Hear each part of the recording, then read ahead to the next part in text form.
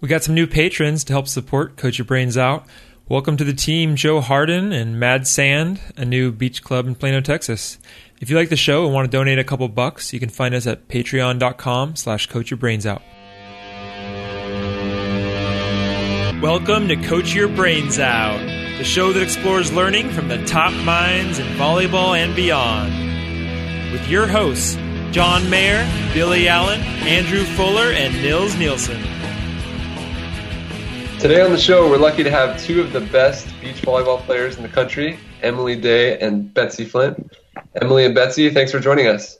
Thanks for having us. Yeah, we're excited to be on. So today our topic is why LMU is so much better than Stanford.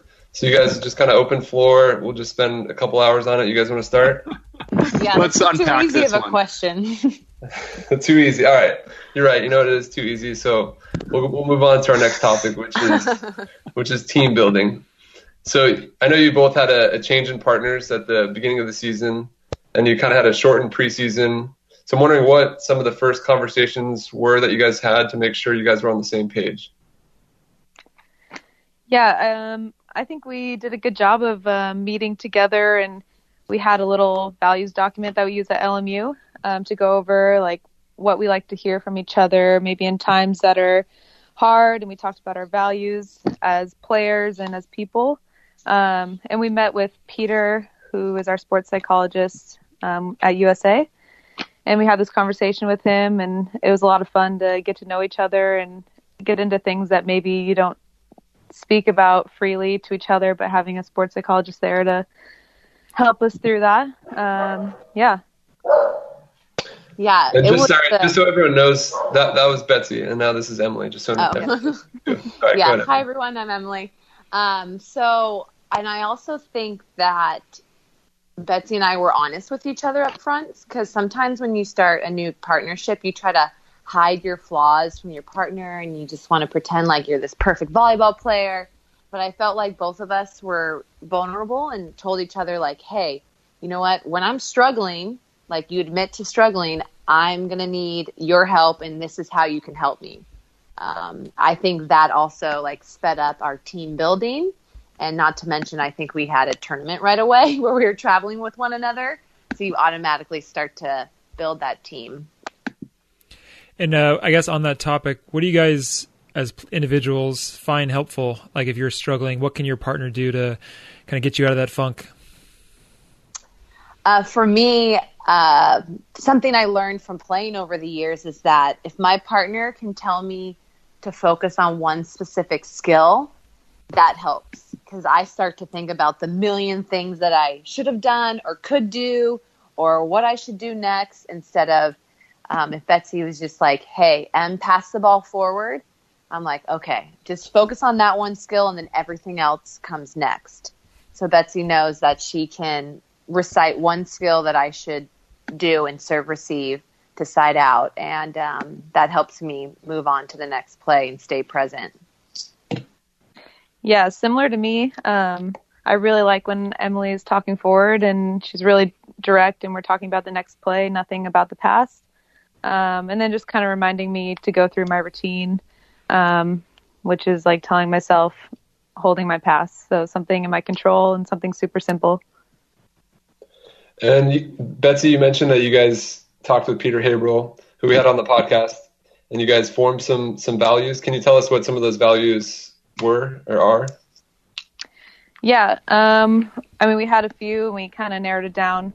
One important one we talked about was, we did talk about like confidence, and not necessarily fake confidence, but trying to figure out, I guess I don't really know how to explain it super well. But like being confident together, which is like aggressive talk. That's what that means to us. And being super forward and carrying ourselves, whether it's body language with our shoulders back or eye contact. That's one of them. Yeah, I think another one that Betsy and I have together is our work to always improve. So we're always, as a team, looking to improve, whether it's in practice with a little skill or, the overall improvement of trying to move up the rankings. But I think both of us are very dedicated to improving each and every day. Like Betsy will show up to practice and she's like, what are you going to get better at? And so she holds me accountable to like, let's not waste 2 hours and go through the motions. Let's pick a skill, each one of us, and get better at that today. Cool. And as you guys were having that conversation, were there any team values that were different or you weren't on the same page? I mean, I assume everybody says they want to work hard and, all that stuff. Was there anything else that came up that maybe was a little different or unexpected? Yeah, I think we just had different words. So we kind of had to find the right wording to fit each other and to make it work for each other. I mean, we always talked about like working hard, but we're like, that's a given. Everyone's doing that. That doesn't need to be a value. That's something we should do every day. Yeah, we had just a lot of different words and different phrases we liked, and we narrowed it down. Another one we really liked was gratitude, and that's like our third main one. Especially when it's like the end of the season now and it's been a long season. Just remembering to be grateful for the opportunity to play on the beach. Like we have one of the best offices in the world. So it's really cool. And sometimes you take it for granted. So we always have to remind each other to be grateful for all the little things. Have you guys kept the values going throughout the year, or was it something that kind of has faded in and out, or has it been a steady thing that you've been able to follow up on? It's been steady, which is awesome because sometimes, you write goals down or values and you write them once and you never revisit it. But our coach Jackson, we talk before every tournament about our values and like different adversity plans going into a tournament. So it's a great reminder. It's like, you know what? Gratitude. We're at the beach every day practicing. We're going to China in 2 weeks, but hey, not a lot of people get to go play in China, so we're going to take the little joys from that. And yeah, I think we talk about confidence all the time leading up to a tournament. So we do actually revisit them quite often. That's great. Guys, what about from a volleyball stance? What did you do to get aligned on serving philosophies, defensive strategies, maybe setting tactics for each other? How did you get aligned on those things? I think having a coach helped us a lot. We had Heather in the beginning of the year and then Jackson as well. Heather went to LMU, played with Emily. So we've been Lions throughout this whole thing. That's right. But having a coach was really helpful and just getting our setting on the same page. We're used to setting different things and just communicating. I thought we were pretty open, communicating throughout the whole process, especially in the beginning, and it was super important. But yeah, I think just communication throughout the whole thing. We're definitely doing different things with different partners. So yeah, getting on the same page. Yeah, I agree. And having that third party, like the coach there, is very helpful because they can also help decipher and give ideas to what our strengths are as a team and how we want to carry ourselves as a team and what type of defense and what sets work and whatnot. But the communication was so key at the beginning. And then having Heather and Jackson there was a huge help. Can you guys share any specifics? I don't want you to give up too much, but any specifics of maybe where you had to adapt your playing style to kind of meet in the middle with your partner on those fronts? I think like one thing that pops into my head is like the different setting, right? So I was playing with Brittany Hochevar and she's like, if you're going to air, I want it airtight. Well, Betsy would prefer the ball more off the net. So, I mean, that's just one thing that setting-wise, you just have to adjust to your partner. Or, for instance, out-of-system balls. Does Betsy want it all the way to the pin every time, or is she going to call a different set? But, I mean, I think that comes with any change in partnership and new teams. There's always a lot of compromise and giving and taking, and obviously I want to deliver the best set. In Betsy's eyes, I don't care if I want to hit it or not, as long as she wants to hit it. Yeah, I'd say setting's the main one. I know Emily you kind of did some topspin jump serving, which you weren't used to doing. So we kind of talked about maybe different serving styles and when we want to use different serves and what works best for our team. And you guys mentioned how important communication is and being honest. Is that something you guys have always had? Has that been easy, I guess, in past partnerships to address issues when they came up? Or is that a skill you've had to build throughout your careers? I think it's definitely a skill.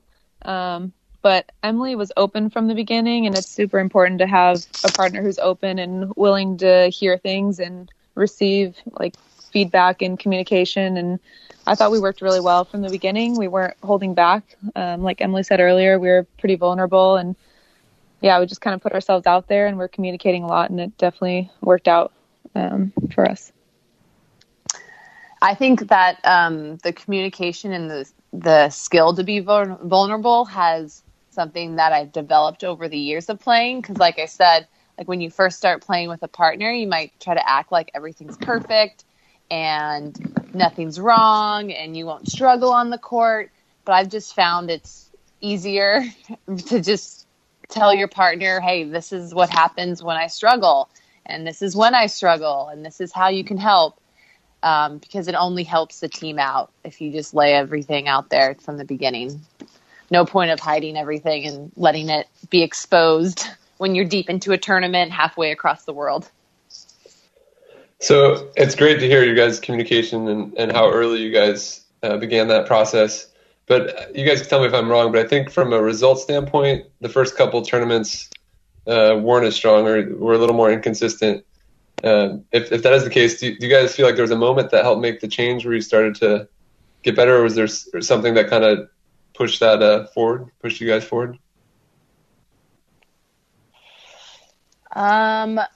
Yeah, I mean, I agree. The start of our season wasn't great. We weren't one of those teams that had this like great honeymoon phase, as they call it, and you hit it off right away and it's all perfect and rainbows and butterflies. Like, we struggled.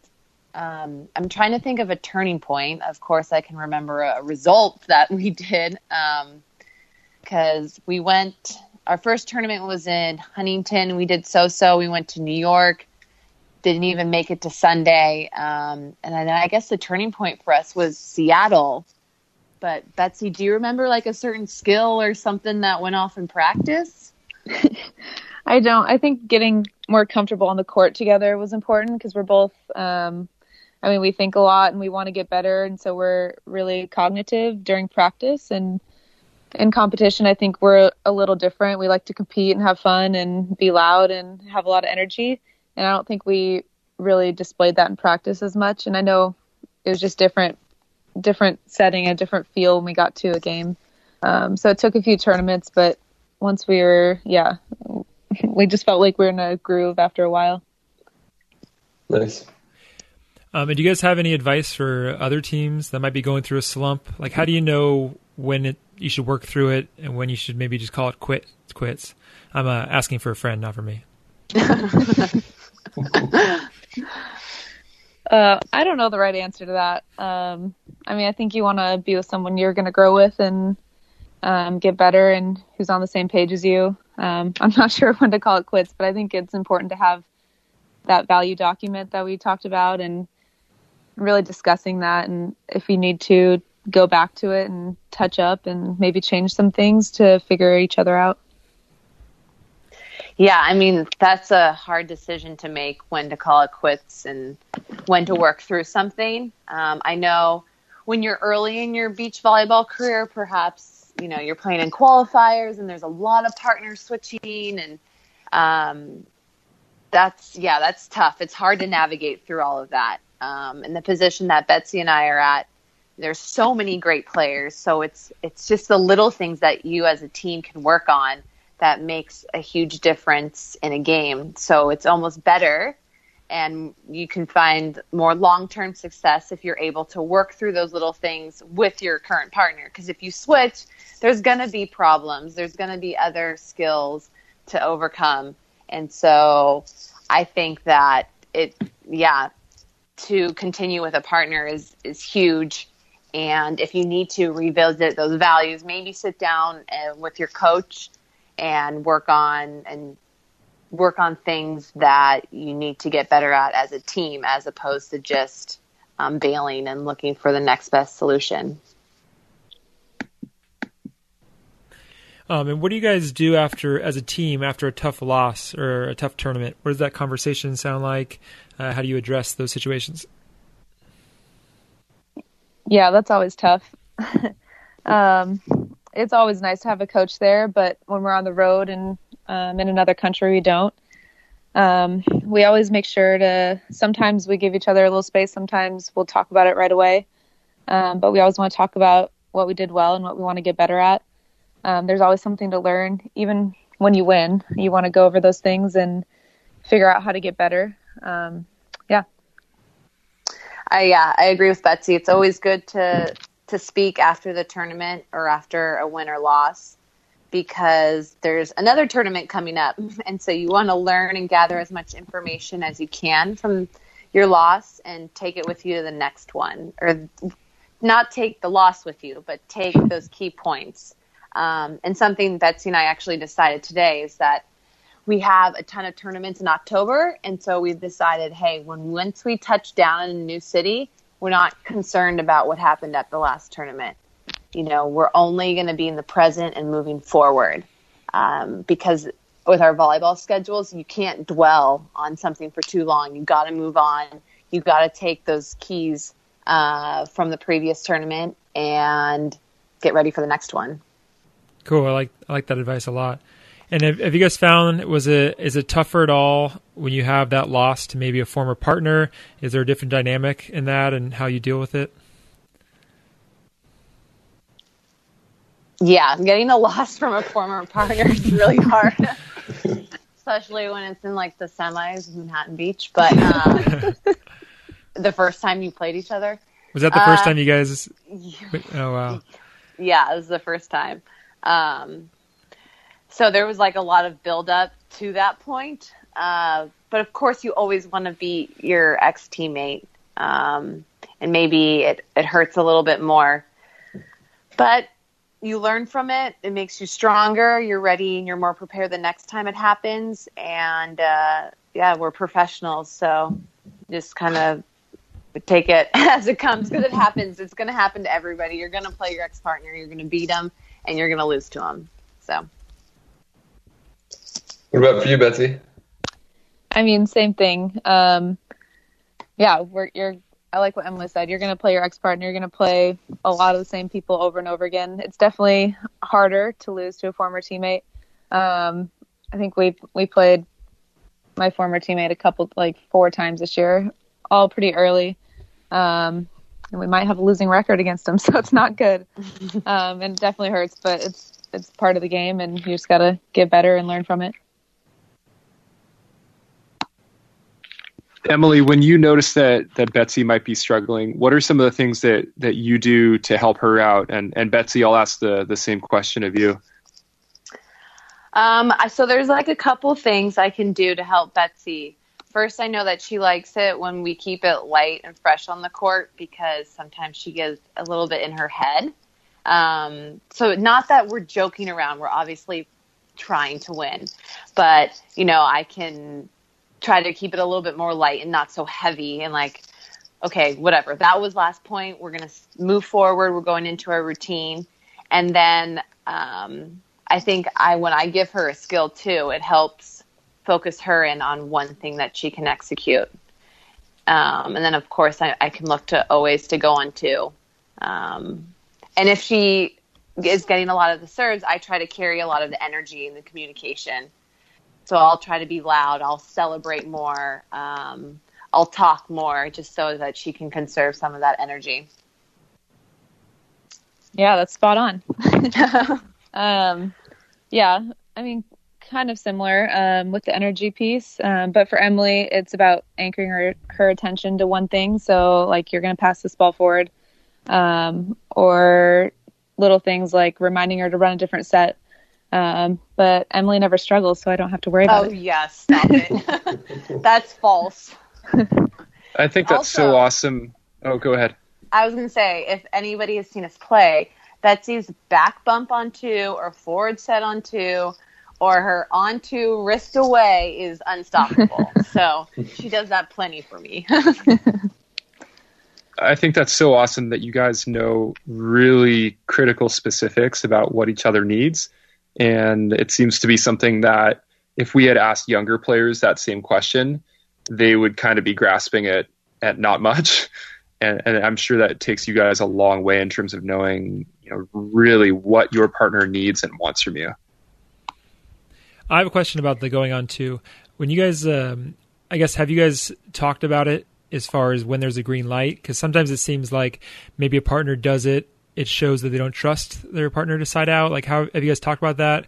I pretty much give Emily the green light all the time. I take a lot of the serves, and for sure, if I'm struggling, I like her going on 2, being aggressive with it. Even if she misses, I think it's important that the setter, the blocker on the other side, is thinking about it, and the defense has to think about it. So, I love when Emily goes on 2. I don't think we really talk about it in game, like, oh, green light, go for it. But I think she knows, I love when she goes for it. Yeah, and I'm not exactly the best of going on 2, and I think I've gotten better this year because Betsy has been so supportive. And even when I miss, I turn, I'm like, oh, shoot, I'm so sorry. I feel like I should have set her. I start doubting everything, and she's like, no, I love it. Keep going for it. And then Betsy always has the green light to go on 2 for me. I love it. I love it when she just gets a kill with bumping it over. So sneaky. Just I love breaks a team's heart. Yeah. It's great. All right, that was part 1 of our conversation with Emily Day and Betsy Flint.